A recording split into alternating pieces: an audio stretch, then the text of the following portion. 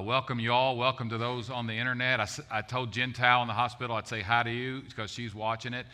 Glad that you're here. If you're visiting with us today, we're glad that you're here as well. All the other folks that are watching on the internet, we are glad you're there. We look forward to seeing you in the sanctuary as soon as possible. And for those of you that are visiting here today and we have a gift for you, actually a couple of gifts for you. One of those is a devotional that I've written, and these are absolutely free for visitors, and they're on this side table over here. Love for you to take those as our gift to you. And there's a coffee mug there as well, which is probably more important to you than my book. So feel free on those, okay? Hey, we're in the middle of a sermon series. We're 3 or 4 weeks in, and we're trying to define what love is. That's a really important thing because Bible calls me to love my wife, but the Bible calls me to love my enemies. And the Bible uses the same word there. It's the Greek word agape. So that's really weird, man. I mean, I'm supposed to do the same thing to my wife that I am to my enemies. I'm supposed to love one another as I'm supposed to love my wife. We use the word a lot of different ways in our society. I love banana pudding, but I love my boys. Okay? I mean, it's just, that word is weird for us. But in the Bible, it's the word agape used most of the time. That word agape has nothing to do with feelings. So when it says love my wife, I'm sorry to tell you, ladies, it's got nothing to do with feelings. It's got nothing to do with the pitter-patter of the heart. It's got nothing to do with warm fuzzies. It's got nothing to do with emotion. I'm so glad for the emotion that I have and the feelings that I have for my wife. But when the Bible tells me to love her, it has nothing to do with how I feel toward her. And as a culture, that's the way we define love, always. And we think it has to do with feelings. So that's why people come into my office and say, I no longer love him. Well, no, that's not what the Bible understands. Nothing about that statement. If you're no longer loving him, the Bible would interpret that as you no longer are performing and doing loving actions toward him. Because the Bible says that love is patient, that love is kind. You got that? That love does not envy. It's not anything to do with feelings. I can be patient with an enemy. I can be patient with an enemy. By an act of the will. That's what agape means. It's an act of the will. It's intentionality. It has nothing to do with feelings. I may have some feelings toward an enemy, but it's not those loving feelings. But the Bible tells me to love my enemies and love my wife. It's the same word. And what they mean, be patient, be kind. Love does not envy. It does not boast. It is not proud. It does not dishonor others. It is not self-seeking. It is not easily angered. It keeps no record of wrongs. Love does not delight in evil, but rejoices with the truth. Love always protects, it always hopes, it always trusts, it always perseveres, and love never fails. But our feelings fail us. They come and they go. It's like an ocean that will knock you down with a wave, but then the ocean goes out. And there are times you feel overwhelmed with feelings toward your spouse. You may have feelings toward one another, but sometimes you don't. And you don't stop loving when you don't have those feelings. Because love is an action. Love is an action. Biblically, let me say it again. I'm so thankful for the feelings I have for my wife. I'm so thankful for those. But the Bible, when it tells me how to love my wife, it has nothing to do with feelings. It has nothing to do with feelings. It was Friday night, 8:30. I was working on the computer, sitting at the kitchen table working on the computer. Sue was preparing banana pudding for banana pudding night that we had at our house last night with some couples over. And she ran out of vanilla wafers. She only needed like 6 left to finish her last little pan of banana pudding. And I was working on the sermon, and my mind said, well, wow, that's real bad. Sue's going to have to go out and get more vanilla wafers. But then God says, just show love to her, Mark. And I got up. And I went and got. Now that's love. That's not feelings. You know what? I didn't want to go out. I didn't want to go to Groceryland. I didn't want to do it. But if I love her, that spawns action in our lives. We start today with 1 Corinthians 13:5. We've said love is patient. That was one sermon. Love is kind. That was another sermon. Love does not envy. That was a sermon. We started with love has nothing to do with feelings. And today, let's go with love is not boastful. That's where we are next in our definition of that. The actual Greek word means to exaggerate or display yourself, to draw attention to yourself. Even the secular world of the NFL gives you a 15-yard penalty if you draw too much attention to yourself, right? Even the secular world understands that catching a pass, and like I was watching some game the other day, and the guy caught a pass, and he just spun the football right in front of the defender, and 15 yards, because we know that's not the way you should act one to another. The Bible says that love is not boastful. I was raised in Maysville, Kentucky, and that's a little two-bit town up on the High River, and there's only about 8,000 people in the town, and for some reason, I have no idea, we had a zoo in that little town, and we didn't have much in that zoo. We had a llama that would spit all over you if you got too close, but we also had a peacock, and we loved to go see the peacock, because the peacock, when it's trying to attract a mate, they will display themselves. And don't you know that we like to fluff our feathers too? The Bible says, as you treat one another, fluffing your feathers is not a loving thing to do. Is not a loving thing to do. Boasting and loving are not at all in the same category. You know there can be a religious boasting. We can get very boastful about us Nazarenes at times. Can't we, Harold? We understand Scripture exactly right?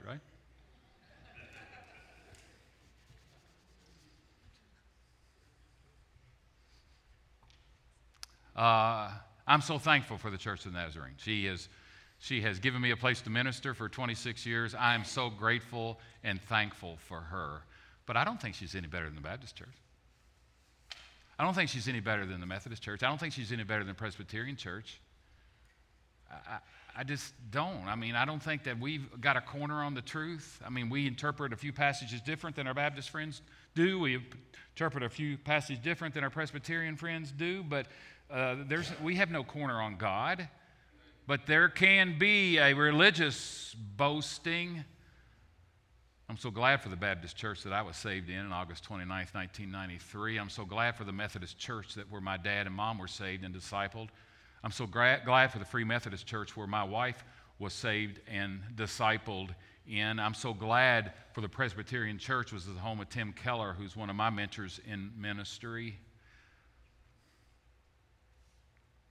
I'm thankful for the Church of the Nazarene. We don't have a corner on anything. And to think that we do is boastful, prideful, and just plain silly. It's the body of Christ. It's the body of Christ. We can, there's lots of evidence of religious boasting in the Bible, and Jesus didn't hesitate talking about that. In Luke chapter 18, he talked about a tax collector and a Pharisee that came to the temple, and the Pharisee stood by himself and prayed, God, I thank you that I'm not like these other people. Or even like this poor tax collector right here. And the tax collector had not even come to the altar. He stayed way in the back because he thought himself so unworthy to come in. He stayed way in the back.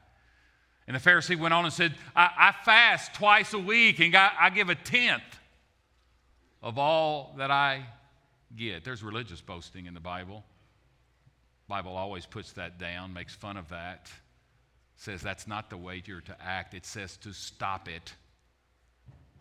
It does not bring pleasure to Christ. Matthew chapter 6, verse 1 says there were some who wanted to practice their righteousness in front of other people. And here's the key word, to be seen by them. You can't help but do religious stuff in front of other people. Everybody up there today that's ministering in the children's department is doing that in front of other people. When we go pack Hands Against Hunger, and there'll be 200 people that be packing food to send all over the world to needy kids, we can't help but do that in front of other people. But the issue is why you do it, to be seen by them. It's the issue of the heart, as it always is. Be careful not to do that, Jesus said. Verse 16 of Matthew chapter 6, he says, when you fast, don't tell people you're fasting. Don't put it on Facebook. Well, I never thought this fasting stuff would be this hard, man. Don't put it on Facebook. Don't look somber. Put your makeup on. Ladies, put those false eyelashes on that everybody knows they're false. You know, just go ahead and put them on. You don't have to look somber and disfigured. The hypocrites do that. The hypocrites do that. They've received their reward. What's he talking about reward? Talking about heaven or hell? No, it has nothing to do with heaven or hell. The Bible says there are rewards for the Christian on the type of Christian life they've lived. And if you do it to be seen by others, you have your reward here on earth. And you won't have it from God.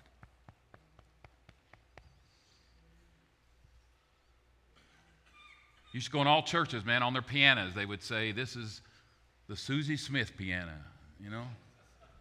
Susie donated that money. I'm glad we've kind of gone through that now. There can be religious boasting. Bible, in more places than I've quoted, can tell you that. Scripture does everything that it can do to keep us humble. Scripture does. Scripture says that the ground is level at the foot of the cross. The ground is level at the foot of the cross. Because it says in Romans 3:23, all have sinned and fallen short of the glory of God. That's level ground, friends. I don't care what your background is. I don't care how much money your parents made. I don't care how much money that you make. The ground is level at the foot of the cross. All have sinned and fallen short of the glory of God. Makes no difference. Romans 3:10 says, there are none that are righteous, no, not one. Ground is level at the foot of the cross. Paul wrote in Ephesians, he says, it's by grace you have been saved through faith. It's not of yourselves. It's a gift of God, not by works, so no one will boast. Because we'd boast about it as human beings. If I did more works, if it took works to get into heaven, I'd boast that I'm going to have a bigger mansion than you have. We boast about that. That's in our nature to do that. And the way we're supposed to treat one another in a loving way, in the agape way, it has nothing to do with boasting. Now let me clarify. Us guys, we love to boast to one another, right? Now that's stupid guy stuff. I do that. I did that last night at my house. I said, you all go down there and play ping pong, and whichever one's best, you tell me, then I'll come beat that person. Okay, that's what guys do. Okay, that's not what I'm talking about. That's just bravado that guys talk about all the time. You know what I'm talking about with pride.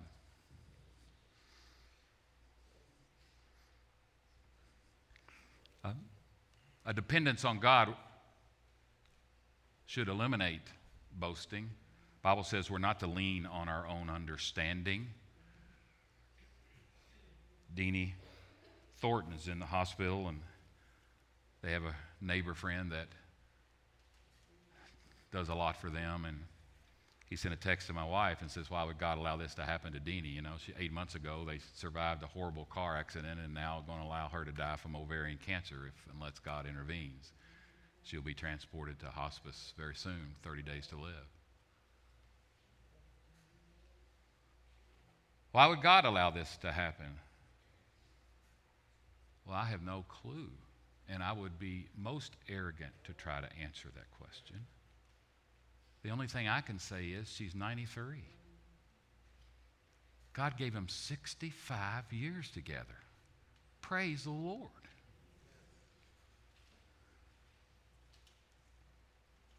Dependence on God eliminates boasting. People congratulate you for something, and you can accept that. You can allow that to give you the big hit, or you can be able to realize that God's given you the ability to do that. People come up to me and compliment me on a sermon or something like that, and God has given, if I have any kind of gifts or talents for preaching, God has given me these. He called me out of a sinful life and graced me and allowed me to do something that no one ever thought I could do. This is not Mark. Come on.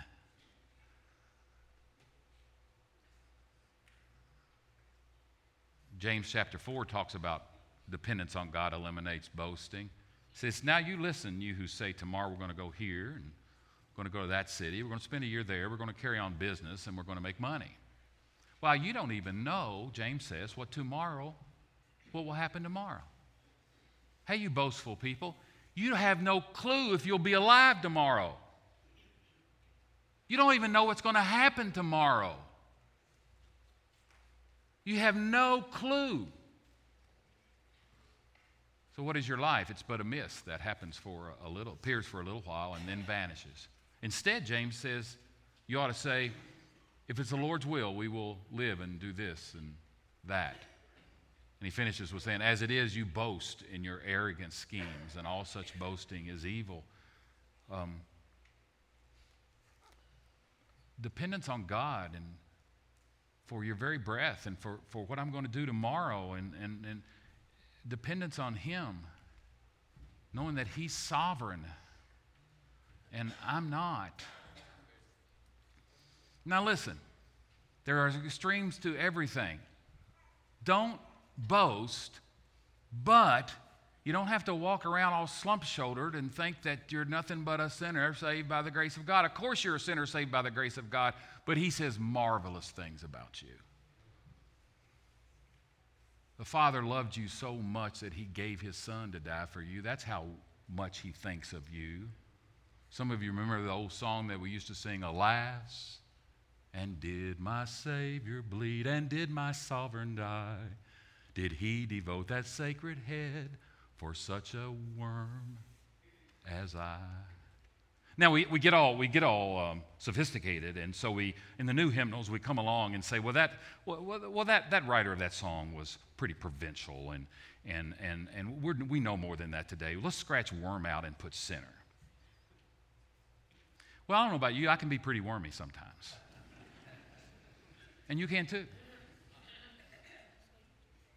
But I don't have to see myself as a worm because the Bible doesn't. The Bible doesn't. The Bible says to love your neighbor as you love yourself. To love your neighbor as you love yourself. The Bible says all of us who are Christians here today, and if you're a Christian, that means you've repented of your sin, you turn your back on that, and you believe the gospel. It says in Ephesians chapter 2, verse 6, that God has seated you in heavenly places. Whatever in the world that means, but it sounds pretty good to me. God has seated you in heavenly places. There's no worm theology around here. Yeah, I can be pretty wormy sometimes, but God died for my worminess. And I don't have to walk over and, I'm just a sinner. That's all I am. No, you are a Holy Spirit, grace and empowered sinner that God will allow you to bring glory and honor to Him. David wrote in Psalm 139 that I am fearfully and wonderfully made. The truth is never on the extremes in any walk of life. The truth is never on the extremes in any walk of life, and it would be the same thing theologically as well. Paul, under the inspiration of the Holy Spirit, says, love does not boast. It does not draw attention to itself. It does not put itself on display. It does not fluff its own feathers. Right next to that, love does not boast. It says love is not proud. 1 Corinthians 13:5. Literally, the Greek word means to inflate. Inflate. Love does not puff up. We used to say, you got the big head.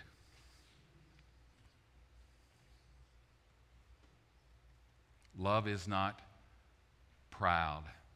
Pride is mentioned 70 some odd times in Scripture, never once in a positive way. Now there's a balance there too, okay? I combed my hair this morning. I didn't allow you to see me with bedhead. That's not what the Bible's talking about. I made sure my zipper was zipped this morning, okay? There's a balance there. It's not on the extremes. Truth is not on the extremes, but love is not proud. The Bible talks about this over and over again. Proverbs 11:2 says, when pride comes, then comes disgrace, but with humility comes wisdom. Pride kept me from Jesus for 34 years. Pride kept me from walking with Jesus for 34 years.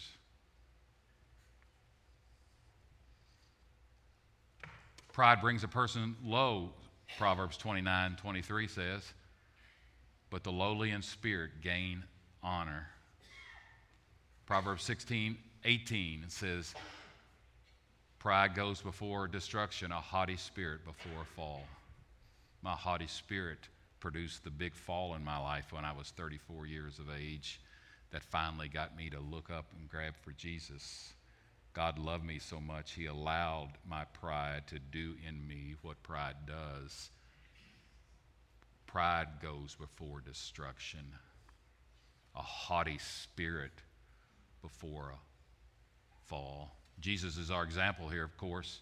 Jesus, the Alpha and the Omega, the King of Kings, the second person of the Trinity.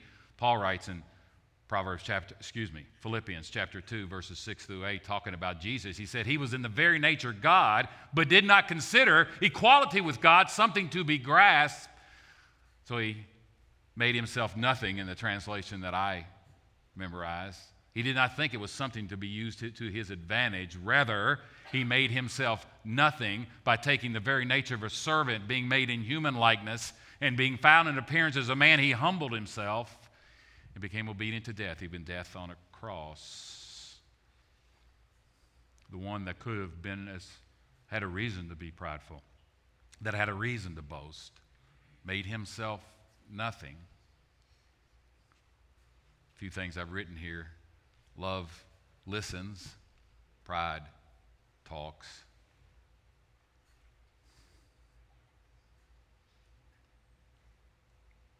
That convicts me.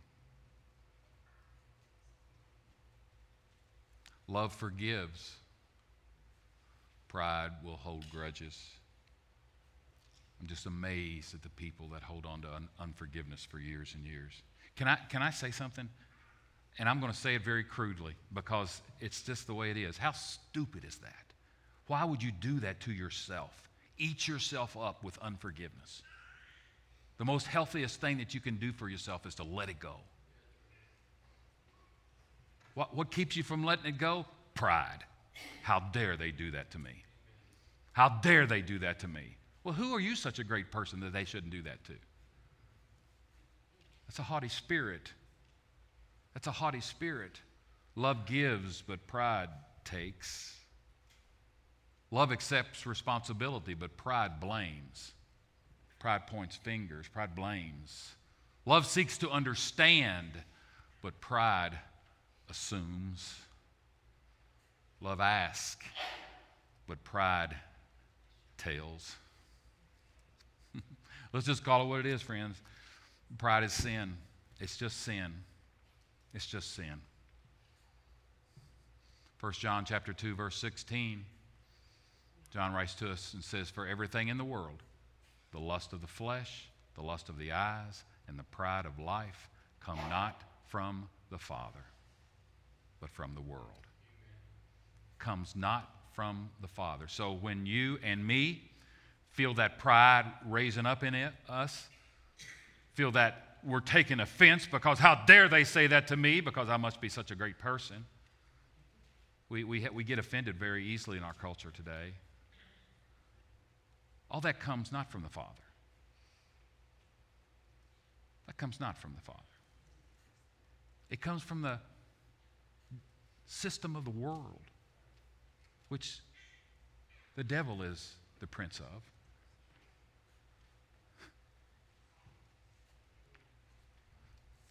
Pride closes the door to Jesus. Humility will open it. Pride closes the door to Jesus. That's why it's a marvelous discipline to come and bend your knee at the altar. That's why it's a marvelous discipline to be able to come and get down into a humble stance. So it's a marvelous thing to do. It's a marvelous discipline of the Christian life. Because it's very difficult to do this unless you're doing it to be seen by others. And that's how weird pride can work in us. I may even do a Christian thing to let everybody else know how Christian I am. It's all a matter of the heart. Pride closes the door to Jesus, but humility will open it. You have to be humble to come to Christ. What did the tax collector say? It says in Luke 18, the tax collector stood at a distance and he said, God, be merciful on me, a sinner. Pride doesn't say that. Pride doesn't say that. See, pride keeps Jesus at a distance, closes the door to Jesus. But humility will open it. Prodigal son came to his senses in Luke chapter 15. Prodigal son came to his senses and says, I've sinned against heaven and against you. I'm no longer worthy to be called your son. That sounds like somebody that is just really, really close to accepting Jesus as the Lord and Savior of their life. They're not far from the kingdom. Humility opens the door to Jesus. Pride keeps it shut, closed. And Proverbs chapter 6 says there are 6 things that the Lord hates, 7 that are detestable to him. And the first one mentioned is haughty eyes. Haughty eyes.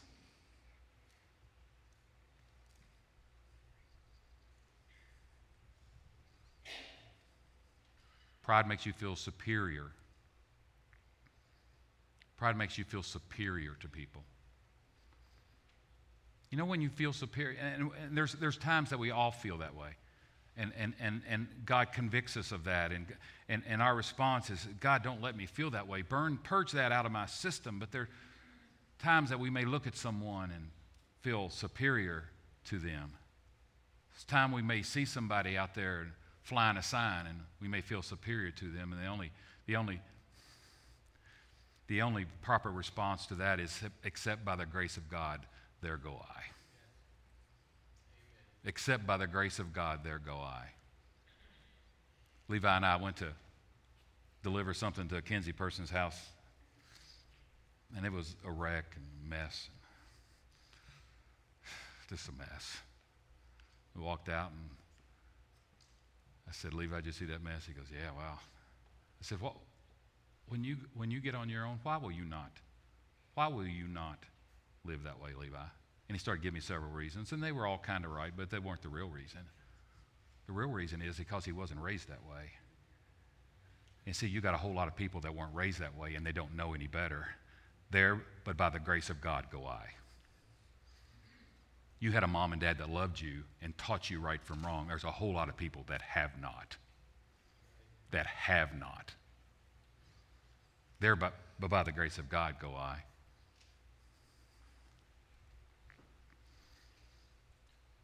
Guy that comes to Kinsey on Thursday nights, his name is Jason, and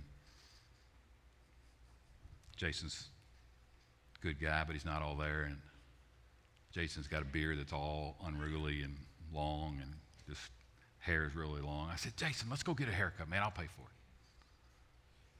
it. Okay. So we went down here to see it's on 2nd Street, and walked in, sit down, and the Holy Spirit checked me and says, now, Mark, why are you doing this? Are you doing this because you feel superior to this guy in any such a way that you need to control his life in any such a way? I hope that's not the reason. I was trying to put love to action in his life. I just knew that getting that beard trimmed up and getting that haircut would make him feel better. But there's a fine line on why you do things. On why you do things. You could say that I just told you that I did that, so I guess I've got my reward now.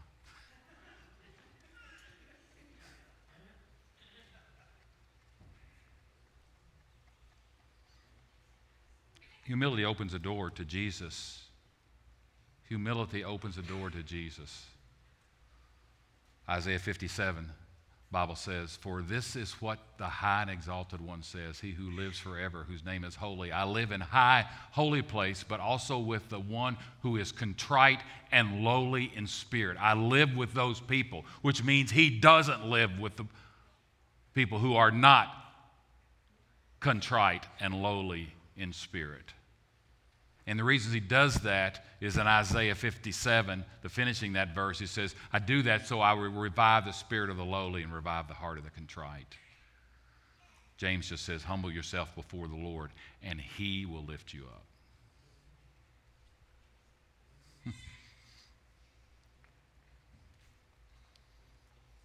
I like what Dwight L. Moody said. He's one of the great evangelists of yesteryear. He says, God sends no one away except the one that's full of himself. It's good, isn't it, Harold? Now, let me tell you the actual truth of that. God doesn't send anybody away, but the person that's full of himself won't come. He just won't come. Just won't come. He's full of himself. He's full of herself. He just won't come. Pride blocks the door to Jesus. And humility opens it. There's not a one of us that at times don't feel pride rearing its ugly head in our life. And when it does that, the Christian says, Lord, that's not the way I want to feel. Purge that from me. Don't allow me to feel that way again. The non-Christian is not even aware of that feeling. The non-Christian thinks that's the way you're supposed to feel.